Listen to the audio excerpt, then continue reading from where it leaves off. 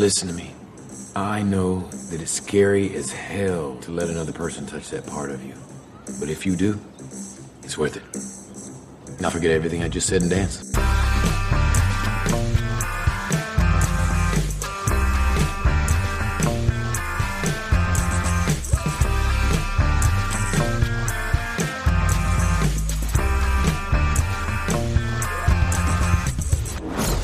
Hello and welcome to Series 5 of Unequal Sequel. My name is Dave and I'm one of the two hosts of this very charming podcast. And I'm Rich, and I'm the other host of this charming podcast. Think of me as Chewie to Dave's Han Solo. He's smooth, sophisticated, and making up his lines as he goes along, and I'm really big and hairy. I like it. I miss them. The premise of Unequal Sequel is very simple. We ask our guests their best ever sequel, their worst ever sequel, and finally their dream sequel. And of course, we sometimes drift off and talk about other things, like other movies or just life in general. Bit of a boring bit now. We do like to drop big fat spoilers for movies. Most times they are quite old movies, but if you haven't seen them and you don't want them ruined, go and do your crossword. Go sit on the toilet, do your crossword, then come back, it'll all be okay, and we can all get on with the episode. Because on today's episode, we are joined by Rhianna Dhillon. Rhianna is a brilliant film critic, formerly of Radio 1 and Radio 1 Extra. You'll now find her on BBC Six Music with Lauren Laverne, or the brilliant podcast, which is a podcast all about podcasting. Yeah, we're very excited to sit down with Rhianna and chat all things sequels with her. These are Rhianna Dhillon's Unequal Sequels. Enjoy!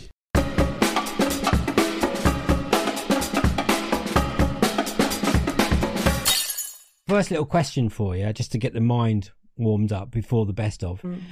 Can you remember the first sequel you got excited about when you were younger? Yeah, I think it was The Lion King too. Simba's Pride. Brilliant. Simba's Pride. But also Lion King 1.5. Like, I remember. Is that do you the remember this Pumbaa one? Timon spin-off one? Yeah, and it's so bad, but we were quite excited about the idea of it until we saw it. But Lion King 2 is an absolute banger of a movie. I loved that, and I was so in love with Kovu, who plays the bad boy lion. I still haven't seen this film. Have you not? No, it's come up quite often as first ones or dreams, and worse. Someone's really hated it before. What? But Unbelievable. Well, yeah, I know. But isn't there doesn't Scar's long lost son turn up, or is that complete rubbish? Yeah, I think Kovu is his son, isn't it? Or is Yeah, I think so. I think that's who you're talking about. Yeah. Yeah. There's a cub that looks like Scar, and yeah, that's Kovu. Oh, and you fancied him? Yeah, he's not like thin and mangy like Scar is. He's pretty hot for a lion, all right? So what's the storyline? What happens what's the difference between 1.5 and 2? Oh, so 1.5 is a retelling of 1, but from the perspective of Timon and Pumbaa. It's Right. like they sort of narrate it, which, considering it is kind of from their perspective at points in the first one, is odd. Yeah. Yeah, that is weird. I've not seen that one. Did 2 come out before 1.5 then? Yes, I think so. Right. I My can't head remember. hurts I haven't done a huge amount of research into this. I'm just going by what my that's 12-year-old my fault. self remembers. I'm gonna have a look. So was this a straight to DVD job? Was this watching this at home? Yes, absolutely was. Yeah, it was. Yeah. Was that a treat, or something you begged your parents for, or was that kind of a? No, I think I'm trying. What have you found? What year it came out? Yeah. Okay. What year was it? Well, okay. 1.5 was 2004. Okay, so I was 15 then. So I think me and my friends, we were all like massive Disney nerds, and one of them especially loved The Lion King, just like almost. I mean, you think I've got a problem with fancying one of the lions from? She was just like, it was her personality was The Lion King. So out of everyone, she was probably the most excited about this. So I think we all sat down and watched it together, like as 15-year-olds, which is not. I don't think that's any shame, because at university when we were 21, I think we had a big night of watching The Lion King 1.5 as well. I didn't. I missed that one. I think we all were like, oh, this sounds brilliant. It's like told from the Timon and Pumbaa, the best people.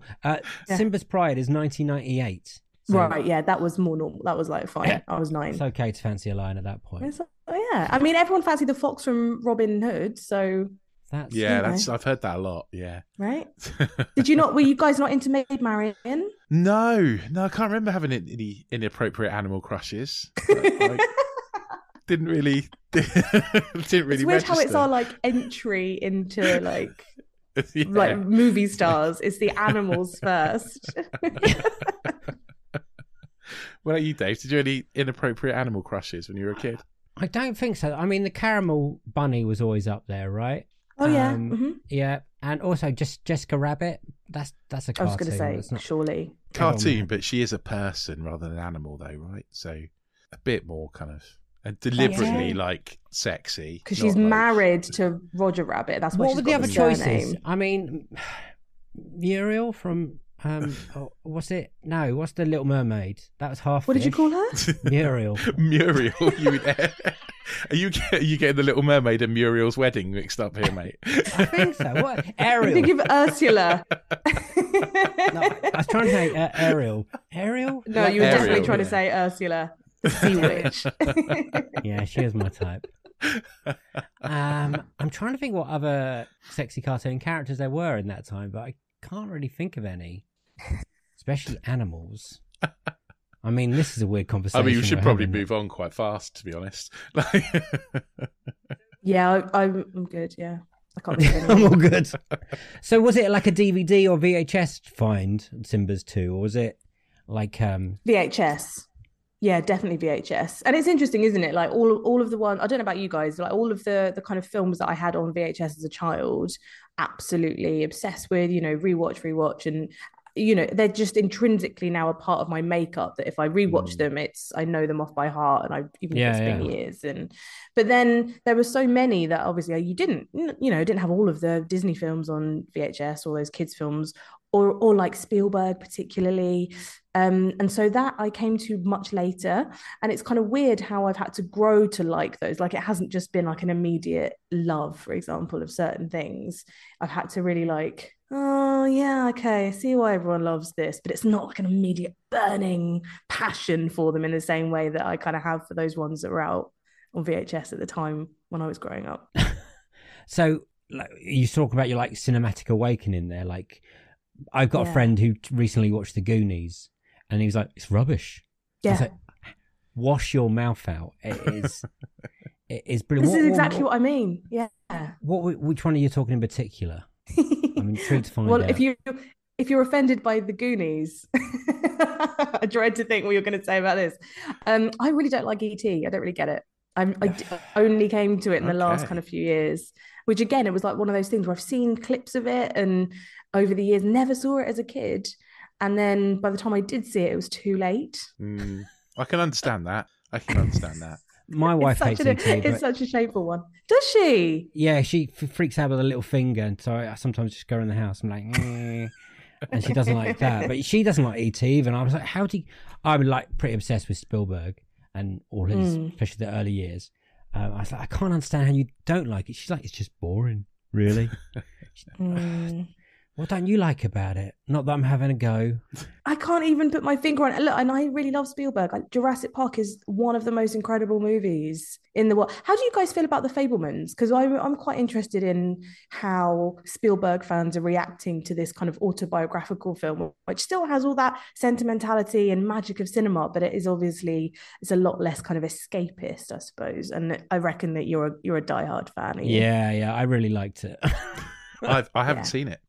I haven't seen it yet. Have you not? No. Are you going to watch it? Is it something that you're interested in? Yeah, I will watch it. It's not something that I would rush out to watch at the cinema, obviously, because I would have done it by now. But yeah, no, I will watch it. But I think Dave's more of the big Spielberg fan than me. Obviously, I just think he's a genius and he doesn't make bad films. I'm very one-sided in that That's camp. not true, is it? What bad films would you say Spielberg's done? Well, I mean, he's been involved in lots of bad films, like Indiana Jones and the Crystal Skull. Okay, actually, that is a bad film. Yeah, that is a bad one. What about AI? I don't think AI is very good.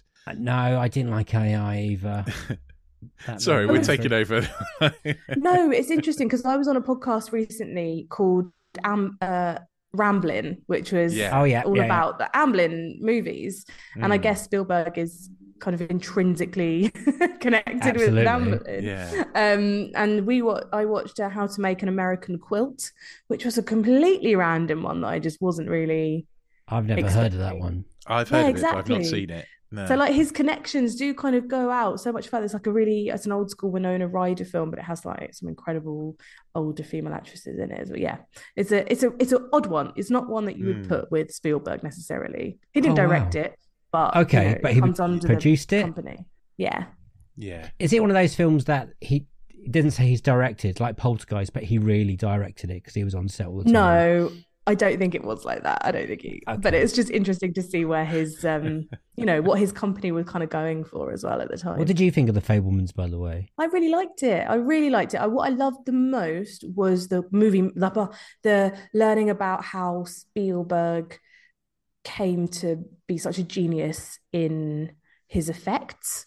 And how he kind of fell in love with storytelling, how he kind of figured out certain things. It was so brilliant to watch this kid, obviously on screen, figure out how to make things work. So, like for example, he pokes pin pricks in the film to make it look like gunshots. Things like that. I loved all of that. The high school stuff and the prom, I could have absolutely done without because that's in every American movie ever. And I don't think this one was even particularly special. So it was more like the really personal stuff was brilliant, but the more generic American experience was take or leave, I like watching people go through that. Something I had like a cinematic awakening, as I would call it on this podcast. And I was like, I can relate hard with this boy. Obviously, much more talented than I ever was when we went to uni and tried to make films, and they were rubbish. One best film though. Wait, the Oscars. Very different careers. In Bishop Stortford, yeah. No, we won it at uni as well, Rich. We won a couple of best film at a couple of local film festivals. Yeah, we did. Big deal. Best ever sequel. What is it? I'd like to point out there's a caveat to this in that I was trying to not pick something that you guys have talked about loads before on the podcast. So I think probably I think I initially maybe said to you Aliens is one of my kind of all-time favorites.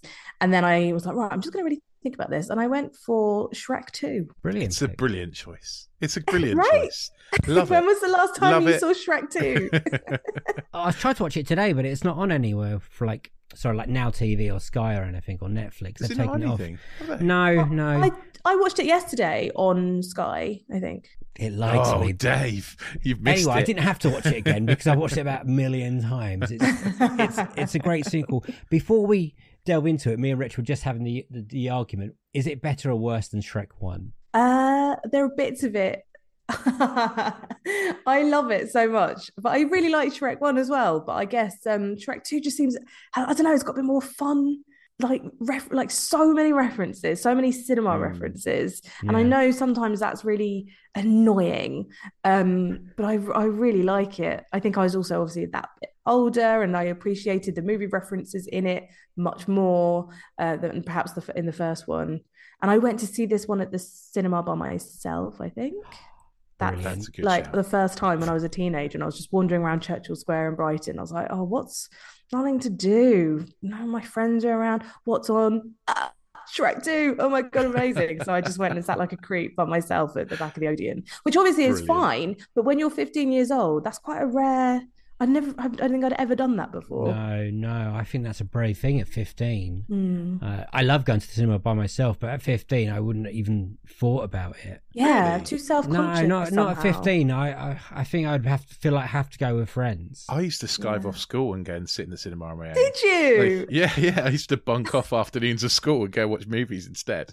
Amazing. Proper education there. It's a little bit. I was 6'6" when I was 15, so it's a little bit easier to like pass for stuff. I think I heard you talk about this. Yes. Yeah. I was not that lucky. Growth spurt still hasn't happened. To be honest. Still waiting for that. You and me both, Dave. You and me both. Yeah. I dream of being 6 foot. Oh. Actually, I'll be dreaming of being 5'8". So when you saw Shrek 2, you were 15. You're by yourself in Brighton. Had you have seen Shrek 1 by that point? Oh yeah. Oh, good. Yeah, sure. Okay. and that was a big deal. Loved Shrek. Loved that it was a bit kind of more irreverent than some of the other Disney movies as well. It just felt a bit different. And I think when you're a bit younger, you can't quite necessarily put your finger on it. And it's funny, isn't it? Because you watch the animation of Shrek now, and it's not great. But there is a bit more of the sort of adult humor in it, I guess. Which... It felt really modern at the time. Yeah, it felt like kind of. I know it doesn't now. You look at it now and you think, oh, it's a bit done. But actually, it does in places. But yeah, at the time it felt really fresh and really modern. And because it had those kind of like nods to kind of grown up jokes and stuff, then it kind of really, really did feel like it was something different. It wasn't saccharine. It's so self-referential, isn't it? And I guess we're now used to films doing that a hell of a lot, but they didn't so much back then. And there was obviously Shrek that kind of started a lot of that off. Also, like Shrek, we had a few of the Pixar films, like adult, kids-wise, but Shrek you could watch as an adult and watch as a child, and everyone would have a good time with it. It seemed like it worked. I think in Shrek 2, they also found those characters a bit more, and plus, what any good sequel does, it introduces brilliant new characters like Puss in Boots and the Fairy Godmother. Speaking of fancying cartoon characters, Antonio Banderas in anything. That voice. Oh, I know. I think that was partly why. I think I'd watched Zorro and I was so enthralled by Antonio Banderas that when I knew he was in any way attached to Shrek, I was like, yeah, I'm there. I'm sold. Do you think they did like a test with Puss in Boots and put the voice of Zorro behind it? Like they did an animated test. And they were like, let's just get Antonio Banderas to voice it. It's perfect. Yes, they must have, right? Because there are now so many references about Zorro in it. Yeah. But they must have tried it out. It's not a lucky accident, is it? No. What's your favourite scene in it? There's the scene where so Look at your little face light up. Sorry, it's just like oh. I thought you'd never ask. Yeah. There's a scene where this is the scene that I always think about when I think about Shrek 2. So then rewatching it, I was like, yes, it's coming up to my favourite bit, which is where Shrek has taken his magic potion and he's turned into like this Scottish hunk, which actually as a kid I was always like, nah, I prefer the cat. But actually now as an adult, you're like, oh yeah, no, I get why all those the milkmaids are kind of fawning over him. And then it's him and Donkey and Puss, Donkey as this incredible white stallion, when they're just walking into far, far away, and it's Hollywood. Yeah. But it's like, where is it? Like Rodeo Drive. It's kind of taking off Rodeo Drive in Beverly Hills. And it was just so funny just seeing all the little nods and references to, and the thing is, I know now, it feels very overdone now, but like the Burger King, the Starbucks, it's called Farbucks or something like that. Yeah. Like all those, and like seeing all of these medieval women carrying expensive shopping bags and all that kind of stuff. I just thought it was hilarious as a kid. And I really liked that we were opening up the world of Shrek and kind of going into these different places where these princesses were kind of legendary princesses like Cinderella and Snow White, and they all existed in this piss-takey world.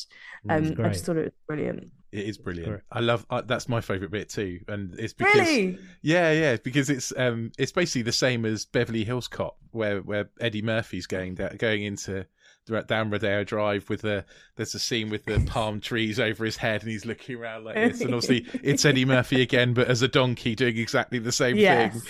Yeah, it's brilliant. It's so referential. It's amazing. It's genius. And also the soundtrack and the end of that film is absolutely banging. Like when she kicks into, what is the song is it now? Hold On for Hero, whatever it is. Yeah, Holding Out for Hero. And the big gingerbread man comes along. There's a whole like montage of them crashing into the castle. That's what I think my favourite bit. I think compared to the other Shrek films now, like 2, 3, what do we know? 3, 4? Is that and then Puss in Boots has just come out, and I don't know if that counts. Which is a lot better than it should be, I have to say. Which I've not actually seen. Oh, you are going to love it. I know, I will. The animation's I've heard so it's good. amazing. Yeah. Antonio Banderas is so good, especially after what 3 and 4 Shrek are like. And I didn't even know there was a Puss in Boots 1.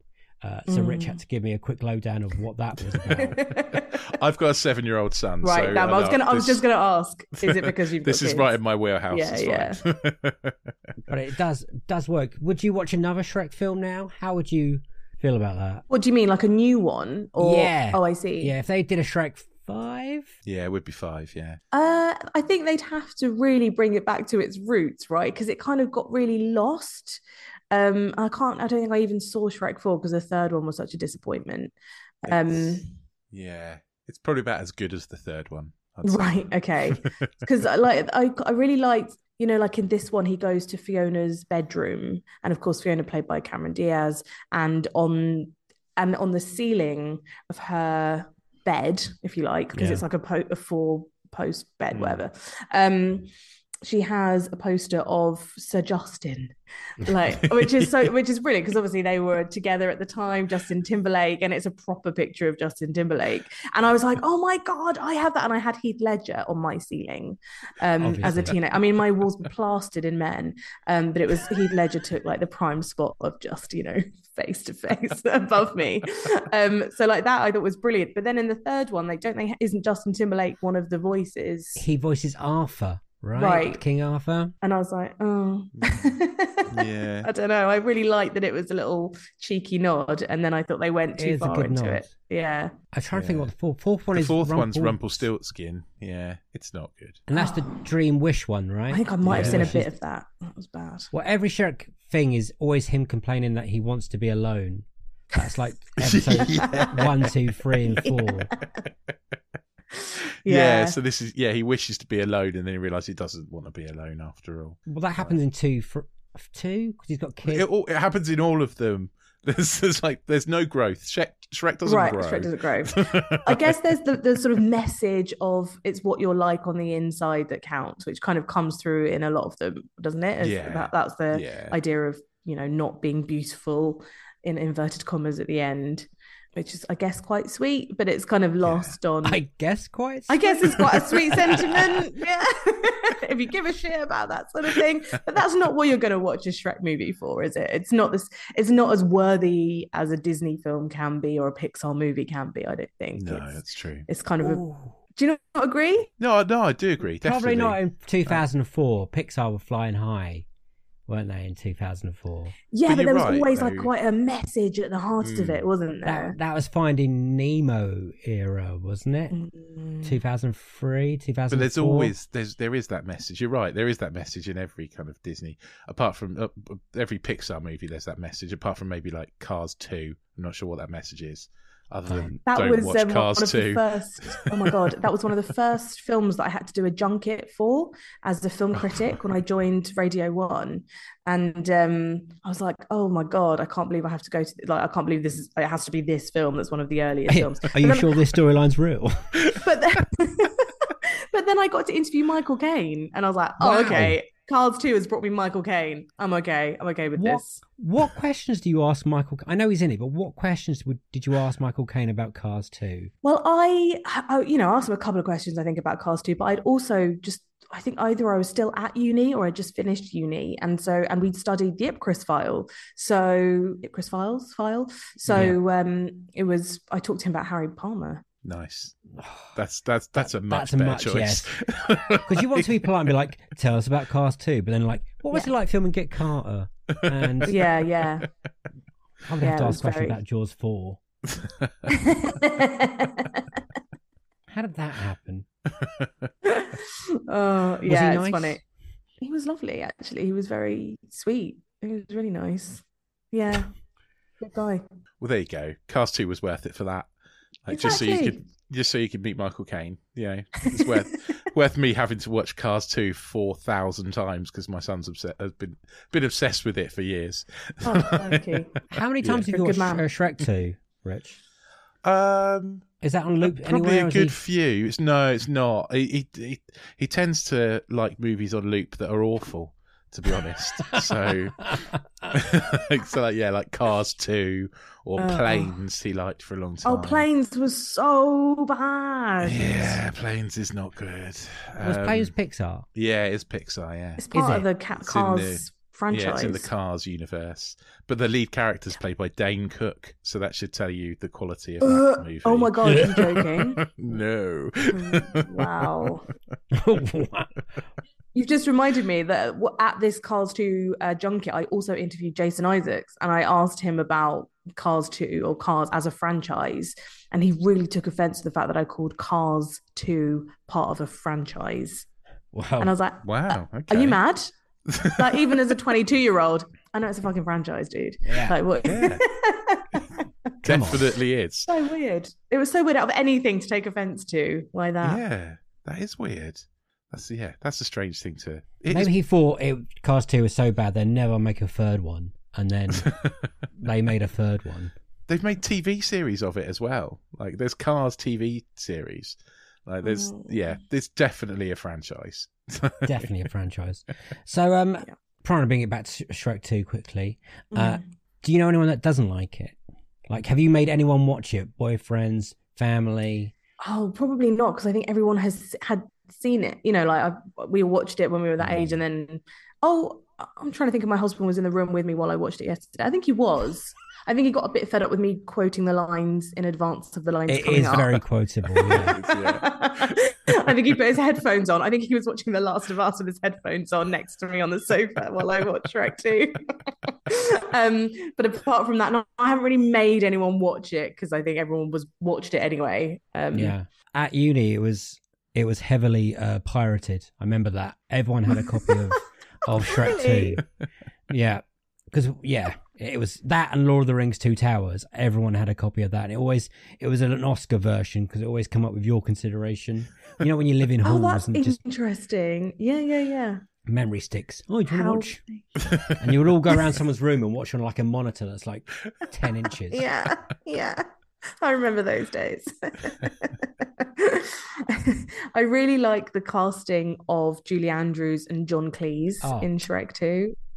It's so funny, isn't it? Because I'd forgotten there's that scene where he's like, the king is on the balcony and she's like, what just happened? He's like, nothing, dear, nothing. And you're like, oh, it's Basil. It's just really funny. Just got that reference. He just does his 40 Towers shtick. Brilliant. I have a quick question for you before we go on to worst. So this is not your worst sequel, but what has been your most disappointing sequel? So it doesn't have to be bad. Yeah. You just thought you went in high hopes and you came out and just were like, And it can be a recent one. It doesn't have to be the first one ever. I think probably like one of the Harry Potter. To be honest, probably all of the Harry Potters. Oh. I am such a huge Harry Potter fan of. I love the book so much, and then and you know, I know exactly which one it was. It was the one. It was Harry. Oh no! Go on. We'll see. It's Harry Potter and the Goblet of Fire. That's the one. That's the best one. It's the best one. Because it's my favorite. It's probably my favorite book. I love the story of it so much. And then I was just disappointed with the portrayal of it. And I know, and I'd already known that it was never going to be as good because the third one was pretty decent.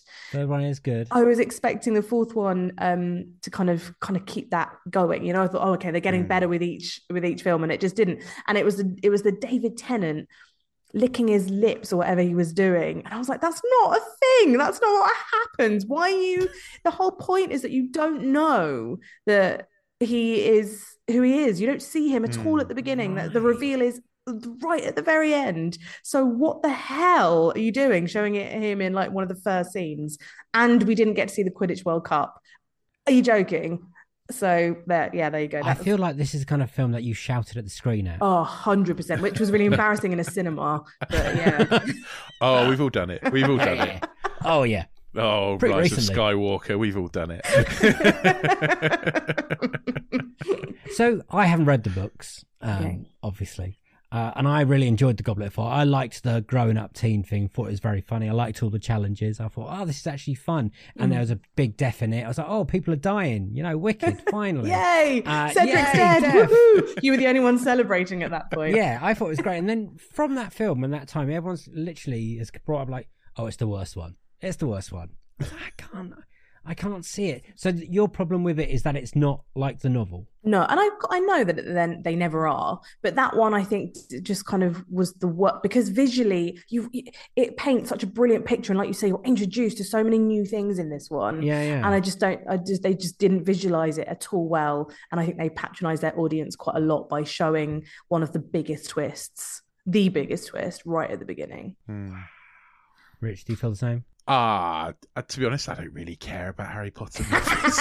That's the best answer. Yeah. I have watched them. My son was obsessed with Chamber of Secrets, which I think is the worst one. It is the worst one. Quite a while. It is the worst one. Your son has got the worst taste. He's got the worst taste. He also what did he tell me was the best movie ever? I think it was like Attack of the Clones. Yeah. He's like, Daddy, this is the best movie ever. I'm like, dude, this is the worst Star Wars movie.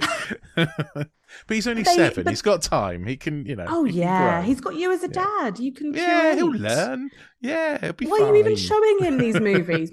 Just only show him the good ones. I should. I know. But his mum loves Harry Potter. My wife loves Harry Potter. And so he kind of got into Harry Potter earlier before we knew like J.K. Rowling was problematic. Yes. But so I've had to read him all the books. So I've read all the books because I've read them all to him for his bedtime stories. And I don't even like the books very much. But maybe that's because I was 40 when I read them and not 5, Well, like exactly. Like I grew up with the books. And I think so they mean the world to me. I think if I came to them now, it would be a completely different story, like it with E.T. I have to ask what you think of the other films then. So when the 5th one came out, whatever, Half-Blood Prince or Order of the Phoenix, wherever it was, were you still, they're going to fuck it up again? Or were you a little bit... Yeah, I was, I think, just reluctant then going into them quite a lot more by this point. But there was always hope and there was always excitement that they might not. That's how I feel about everything. But it got quite dirgy towards the end, and there are some, but also I like to hate watch them. That if it's on, I'll always stop, and then I'll complain about every scene. Yeah, that will link us quite nicely to the bad stuff. All that's gone. Yeah, because they're like a car crash; you can't stop watching them. So, what is your worst ever sequel? Again, I'm pretty sure there are definitely worse sequels than this, but just one that I thought would be quite fun to make you guys watch. Thank you. Is Dirty Dancing 2 Havana Nights. You've not done this yet on the podcast, have you? No. This is new to us because I did not know this even existed until about 4 days ago. I didn't even know this was a thing. I was shocked. I was shocked. I didn't hate it. I didn't hate it. It's not good, but I also it didn't make me want to throw it out the window. It's not good. Yeah. No, it's not like I was saying. It's not like Sharknado 8 or whatever. No. Like it's not that level. It's just kind of like bargain bin quality, that you'd find for like $1.99 in your local supermarket. Yeah, but a surprisingly good cast. Yeah. Yes. Right? Yeah. We have to talk about the cast because we have to talk about the Patrick Swayze cameo.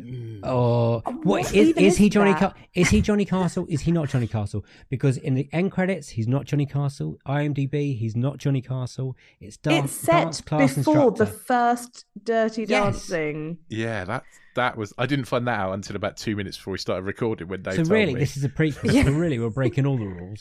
Right, which I, to be fair, didn't realise until I started watching it. No, it passes because when it comes up on screen, the titles come up on screen, it does say Dirty Dancing 2. Dirty Dancing 2. Havana Nights. Yeah.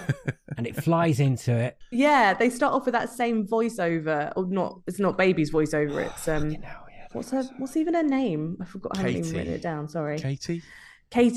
Katie's voiceover, it's Romola Garai, and she says the year like Baby does in the first Dirty Dancing, and it's earlier than it's like I think Dirty Dancing was 1963, and this is 58, and I was like, wait, what? And then obviously Patrick Swayze comes into it a little bit later as the dance instructor, and they play Johnny's Mambo, which is one of the most recognizable pieces of music from Dirty Dancing, but it's a prequel, and yet he's much older. Much older. But not called Johnny Castle. He doesn't have a name. He is just wise dance teacher. I was saying this to Dave. I don't know if it's because he comes... I don't know if it's because I've seen Donnie Darko now, and so Patrick Swayze is ruined in my head, or he just is creepy in this. But he's creepy, like makes my spring crawl. Oh, poor Patrick. I don't think I know what you mean about the Donnie Darko, but because it is. I don't think he is creepy. There's nothing that suggests that his performance is creepy or that he's being weird or anything. No. He's very encouraging. He's sweet, but I do get that it's a kind of similar era to Donnie Darko, and that is quite difficult to get over. Where he plays a paedophile. Yes. Yeah. If no one's seen Donnie Darko, he's not a nice man. No. When did you first see this? Was this same time as Shrek 2, by the way, wasn't it? Same year? It is the same year. Did you go and watch it by yourself in Brighton? I actually can't remember where I saw this. And I don't think it was at the cinema. I think it must have been on DVD. But I can't remember who had it. I think it was probably around a friend's house, but I can't remember whose. And I remember us hating on it quite a lot. Is that because you're a big fan of Dirty Dancing? Yes. Okay. But also, I'm a huge Diego Luna fan, so I really loved Ama Tambien. Like, really loved it. And I was really excited to see him in this. And the chemistry between the two leads is not good. It's not sexy. Or is it? I'm saying this. What did you guys think? I think it's a little bit like Magic Mike, the latest Magic Mike one, in that there's real chemistry when they're dancing, and absolutely no chemistry when they're talking to each other. Like the two main characters, they dance incredibly well, but it's like they're literally just talking to a wall when they talk to each other. There's like none of that passion or anything. Yeah.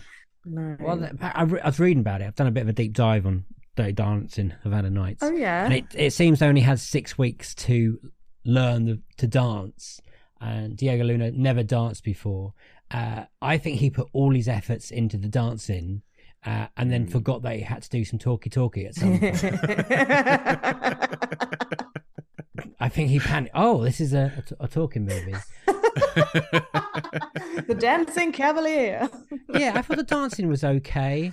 I think me and Rich were big fans of it because it is lovely. It's like 80 minutes long. It was mercifully short. Yeah. That was a thrill. Wonderful. God, we're getting old, aren't we? That we're like, yes, 80 minutes. Incredible. Anything under 90 is absolutely lovely. I'm not a big fan of Dirty Dancing. I've only recently watched Dirty Dancing. Like you were talking about Goonies earlier. My wife, for a couple of years, I was making her watch all my kind of films, and then she's like, well, can we watch something I like? And I was like, all right. So she was like, Dirty Dancing. And I was like, oh, I've never seen it. The only point I've ever had anyone talk about it, I was on the Tube once, and you know when they're doing those live events like Secret Parties? Oh yeah, Secret Cinema. And everyone was dressed up in front of me, and I got talking to them, and I was like, I've never seen it, and they literally did Dirty Dancing for me. Oh my God, that's amazing. And I was like, oh, I don't have to see it anymore. That's great. Thanks very much. And they're like, off into the night they drunkenly went. I went to one of those, and that was one of the best Secret Cinemas because it was all outside. It was a hot summer's day, and it is such a vibe. It really is. It's a 60s, 80s vibe. It's a weird one. And this is, I don't know what this is. This is such a weird mashup, but it certainly doesn't feel like 50s. Revolution. They sort of shoehorn in Revolution where they can, and it's just not enough, bearing in mind that would have been the overriding emotion in Cuba at the time. And the weird juxtaposition with the Black Eyed Peas, like Will I Am. So 50s, right? And Maya, when she turned up, it was All of it is so bizarre. So also we have two Mad Men actors in this. We've got John Slattery and January Jones. Yeah. Which I was like, oh, like we said, the cast is pretty. She's great at being evil, January Jones. She is. Yeah, she really is. But also they kind of tease that they're that this guy is going to be like a really evil baddie, the one who is like incredibly privileged, the one that she is sort of being forced to spend time with. He's like the sort of smarmy. I think his name's Nigel. What's his name from the first one? Anyway, the smarmy kid. James is his name. Is it James? What, from this film? From this film, I think. But I can't remember what he's called from the first film. It's James from this film. Nigel. But anyway, so James, you kind of think is going to be this real villain, and he does try to force himself on Katie, and then it all just kind of goes away, and I think he feels super apologetic, and I was like, well, I mean, either lean into the fact that he's a rapist or don't do it at all, because this is a very confusing, conflicting message to send to teenage girls that if that happens, then just kind of forgive them and move on. Yeah, well, yes, but also about what? Like, I didn't really understand that either. There is no peril in this movie, and that is considering that they are on the cusp of revolution. It's really weird that there's zero peril, apart from the fact that her parents might find out and be a bit miffed. Like, where is the kind of crux of? I don't know. I think Dirty Dancing, the first one, sets it up so brilliantly because you know the whole outline of, you know, a young girl losing her virginity to an older man in a summer fling, and you kind of know the parameters from the outset, whereas the parameters in this just kept moving and falling down. It was so odd. It's bizarre. There's one bit when the mum is talking, having the birds and the bees speech with the daughter, because she thinks she's dating James, and then as soon as she sees him, her kiss Deanna Lugo, she's like, "How dare you kiss a boy?" It's the most ridiculous. But that's a class thing, isn't it? It's like it's about the class of the boy. He's a waiter. He's working class as opposed to from the country club. Yeah, I suppose this one. Yeah, the first one did ask some big questions, I guess, and this one, I guess they were just like revolution. That's what we're having. Yeah. I get. It's got nothing to stand out, has it? Like, it hasn't got any standout, memorable moments like the first one. No. Like the ending, the or famous music. The music. The music is the big thing, I think. Is that there's just the music from Dirty Dancing sticks in your head, and She's Like the Wind is a big tune. Yeah, I'm not a massive fan of Dirty Dancing either, but the music is awesome, and the music for this is forgettable at best and downright inappropriate at worst. Like, it just doesn't fit. It's very much a piece of its time, though, right? I like the idea of the Cuban, obviously the Cuban music has to be really authentic, but then you're right. Why do they have like will.i.am coming in? And I mean, even Diego Luna is Mexican. And also you have this blonde, blue-eyed American woman. I mean, she's actually not, she's British, but in this, she's American. And it sort of feels like everyone is just fine with that, even though you think they'd be so much more aggressive towards her. There isn't really any sort of aggression or like anti-Americanness. There's talk of anti-Americanness, but there isn't actually any real evidence of that. And again, it's like, well, that's crucial for the point of why they're leaving, of why they can't really be together, and they just never really lean into it. It's like quite an upbeat ending. I was like, oh, I loved the brilliant thing about Dirty Dancing is that the ending is they had this fling and now they'll probably never see each other again because it's a holiday fling. Their lives are going in different ways, and we're okay with that. It's a learning curve. I just didn't get that from this. Yeah, absolutely. Forced out, wasn't it? The Americans, they got told to leave. Because Cuba was taken over by Castro, wasn't it? As revolutionaries, and America was like the big enemy. So, but they still had time for like a few more dances in the very revolutionary club with the American girl at the center of it. That's weird. The ending is weird. It's wild, isn't it? Yeah. I still think that I think the worst thing about this movie is that it tries to be a Dirty Dancing sequel. You take Patrick Swayze out of it, and don't call it Dirty Dancing 2. And it's a fairly average movie. Compare it to the first Dirty Dancing, and it's just it's just rubbish. Like, it's just doesn't make any sense. Yeah. And it's so long after, isn't it? So it's like either appeal to the teenagers of the day, like you say, in a new way, or don't give it the hook that's trying to bring in older viewers who are nostalgic for the first one, who are just going to say this is dreadful, and it's just a bad remake of the first one. Yeah. Yeah. Yeah, it's bad. Thanks for that. But I still maintain could have been worse. Could have been worse for your original suggestions of Sex and the City 2 and Speed 2, both way worse than this. Thank you for changing that. But also, I didn't really want to watch Sex and the City 2 again. I don't blame you. Sex and the City. Yeah. No. I was like, I really don't need to see that. That's not 90 minutes. It certainly isn't.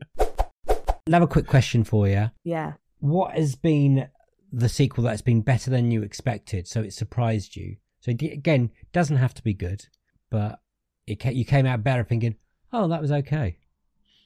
This is the hardest question we ask, by the way. It is, I think it is. I think it's probably the Star Wars film that I think you both really don't like. What, Rise of Skywalker? Yeah. The third. Oh wow! I'm open to this. Yeah. Oh, was it? No, hold on. No, I'm getting confused. No, it was it was the one that everyone seemed to hate, which was the second one. I liked it. Yeah. What was that one called? Sorry. The Last Jedi. The Last Jedi. The Last Jedi. Sorry. Yeah. So The Last Jedi, actually, I didn't have like super high expectations for, and I was like, oh, I really enjoyed that. And then I was quite surprised about all the discourse of people really hating on it. But again, I think it's a generational thing in part, and having not had those films kind of embedded in my DNA from the word go, that I was quite forgiving of certain things, and I quite enjoyed the direction it took. And then the last film did kind of shit all over that, and I think that was a shame. That was more like that was the bad thing. Yeah. That was the bad. No, I think it's because the Star Wars fans, the community, whatever they like to call themselves, are fucking awful. So. Let's be honest. Not all of them, Dave. Not all of them. I'm not putting you sorry, Star Wars fans who aren't awful. There's some real scummy ones in there. There are, yeah. There are some horrible people. And I'm a big Star Wars fan. I really like The Last Jedi. I really liked it. I came out and was like, oh, that's a 5-star banger. It was amazing. I even like the going to the casino bit. It was all right. I liked it. Yeah. Agreed. I have no problems. Rich, on the other hand. I didn't love it. But it wasn't for any of the reasons any of the fanboys hated it. I just drifted off, I think. Just meandered off. Yeah, a little bit, yeah. And it just felt like a bit like Luke Skywalker, who's supposed to be this, this really important guy, just went, oh, I'm really tired, so I'm just going to die now. Like, it's just like, all right then. Although, to be fair, now I'm a parent, I do kind of understand that. I do admit I would have liked more of Luke Skywalker being Luke Skywalker, or even Luke Skywalker being bad Luke Skywalker. Either way, more Luke Skywalker would have been great, especially going into that third film. Even if they just thought about the third film while doing the second film. I mean, the third film's awful. The second film, whatever I think the second film's problems are, compared to the third one, it's an absolute masterpiece. Because the third one just talking about shouting at a film in the cinema, like got to the end of that when she says her name's Skywalker, and I'm like, oh, just fuck off. Like, I couldn't even hold it in. It's just funny, done. Isn't it? Does that mean you didn't like Force Awakens? I really liked Force Awakens. Okay, cool. Yeah. No, I really liked it. I did. And then I thought, and I really loved the second one, and then it just, I really didn't enjoy the third one. To be honest, that's cool. I thought you were gonna say you enjoyed the third one for a minute, then I was gonna get a bit confused. Like, yeah.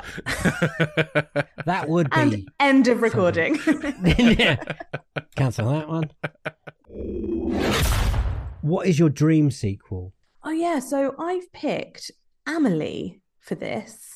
Nice. I think a dream sequel is a really difficult one because I don't love sequels on the whole. I think don't always enhance, unless it is that sort of franchise, I suppose, where a story needs finishing off. This is a very popular opinion, so Yeah. Yes. And one I kind of agree with. Doing a sequel podcast is weird, but I agree. I definitely agree with you. But I do like the idea of this. Like, weirdly, we kind of talked about this on Five Live quite recently about, like, you know, what would you pitch for a sequel? And I think it would be Amelie, because I love the first one so much, and it's such a beautiful, magical, weird little world. And I would just love to revisit it. I think that's what appeals to me so much about it. I would love to kind of see the sort of new generation, like a mini Amelie, her daughter or something, that's nice. kind of forging her way through this world, this Amelie world in Montmartre, and just kind of, I don't know, figuring out life like her mother did, but as a perhaps younger, like an actual child. I think would be fascinating. But would she have a better like upbringing than Emily did? Because that's She would always have sad at the so beginning. much The bit when love. the bit at the beginning when the heart beats, because that's when her dad touches her and stuff. It's just like, oh, but you've got a heart condition. You're like, oh, Yeah. I know. And it's like her heart beats like a drum because her dad never touches her. And when he does for her medical exam, he's like, yeah, you've got a heart defect.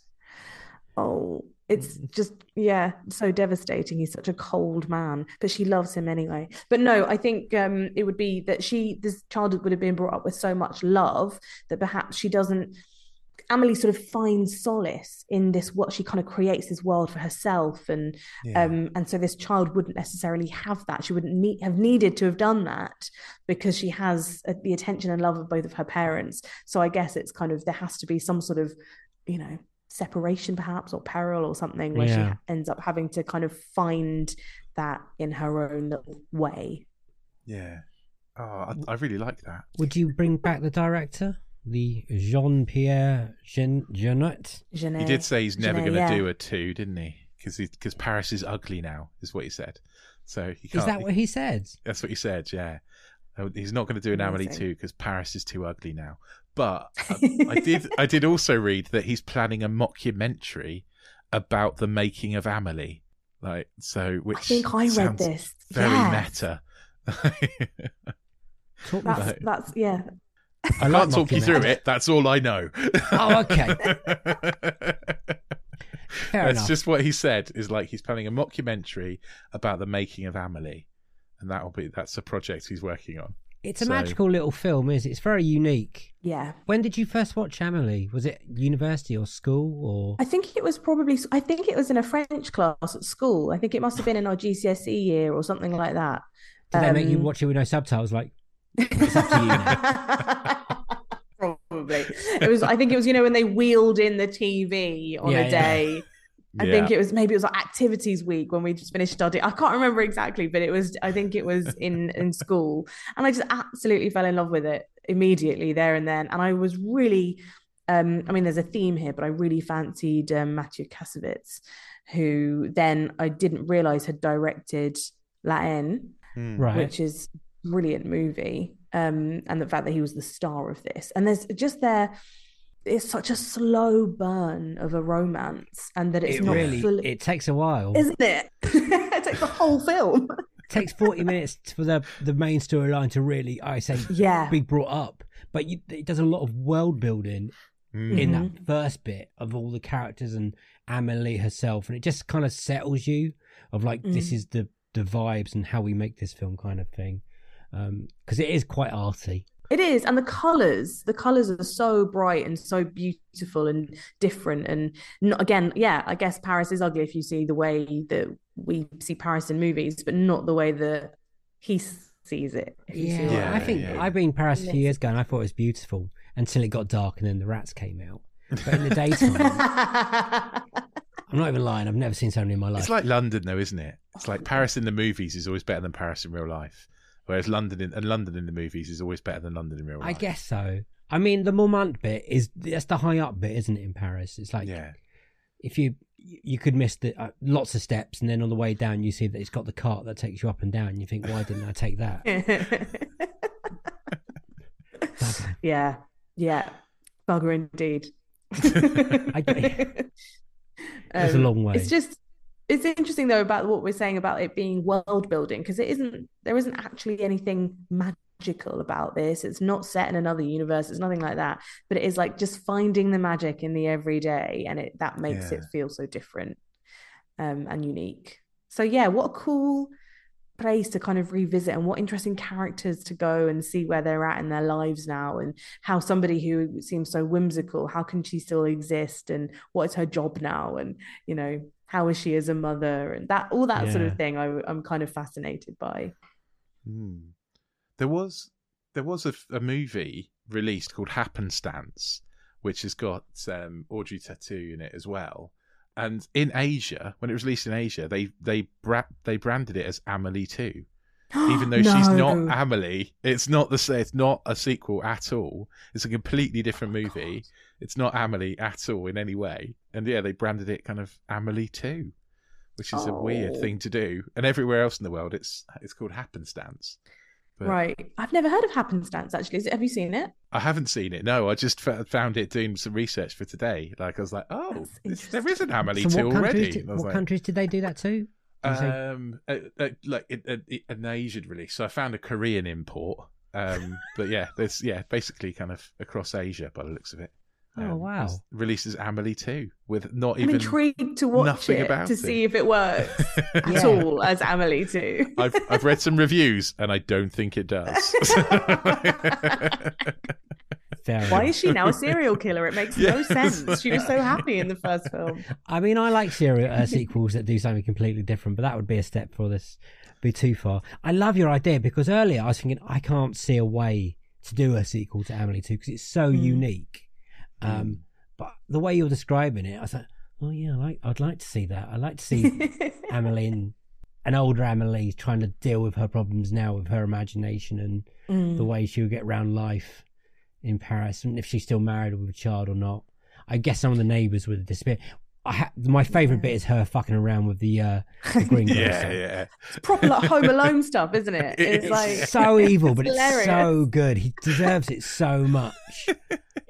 It's his slippers. It's changing his slippers for a smaller size. It's the alarm clock.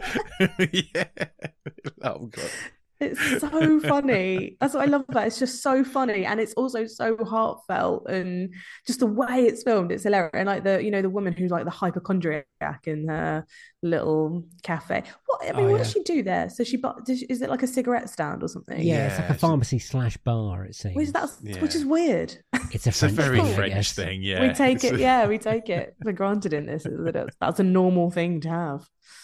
It's so, and okay, one of my favorite bits though is when she gives when she finds the tin in her flat, and she finds the man whose tin it was as a boy, and it just, don't you just wish for something like that to happen to you, just to take you back to a time that you don't remember now, just to have that, like this, the idea of a smell will take you back instantly, like being given a toy that takes you back to being a child. Like, what an amazing gift that would be, to be reminded of something like that. Well, my dad's always telling me in his garage there's boxes and boxes of toys, so apparently well, there you go.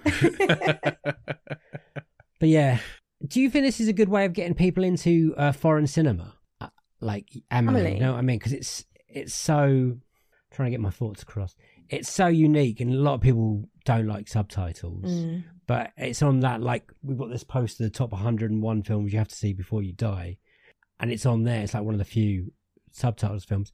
Do you think it's a good opening if you're like trying to get people to watch world cinema? You're like, have you checked Amelie out? Yeah, I absolutely do, because it's such a visual film. And like, I always remember, obviously I remember this as a teenager, the bit where she's counting the orgasms, and like, I'll always just remember her turning around and going, counts. And like, it's just like the montages that they have in this, they're so kind of quick and peppy and funny that you almost don't need, that's that, you don't need to translate that. And it's the same thing with like, it's the fact that she's piecing together this jigsaw of pictures, the fact that she's piecing together this jigsaw of photographs, again, really visual storytelling. So it doesn't, it's not incredibly dense with dialogue, because she's so often by herself, and like you were saying, the pranks and swapping the slippers, that's all something that you don't need to know French to understand, so I think that's the key if you're not really up for watching a subtitled movie. Yeah.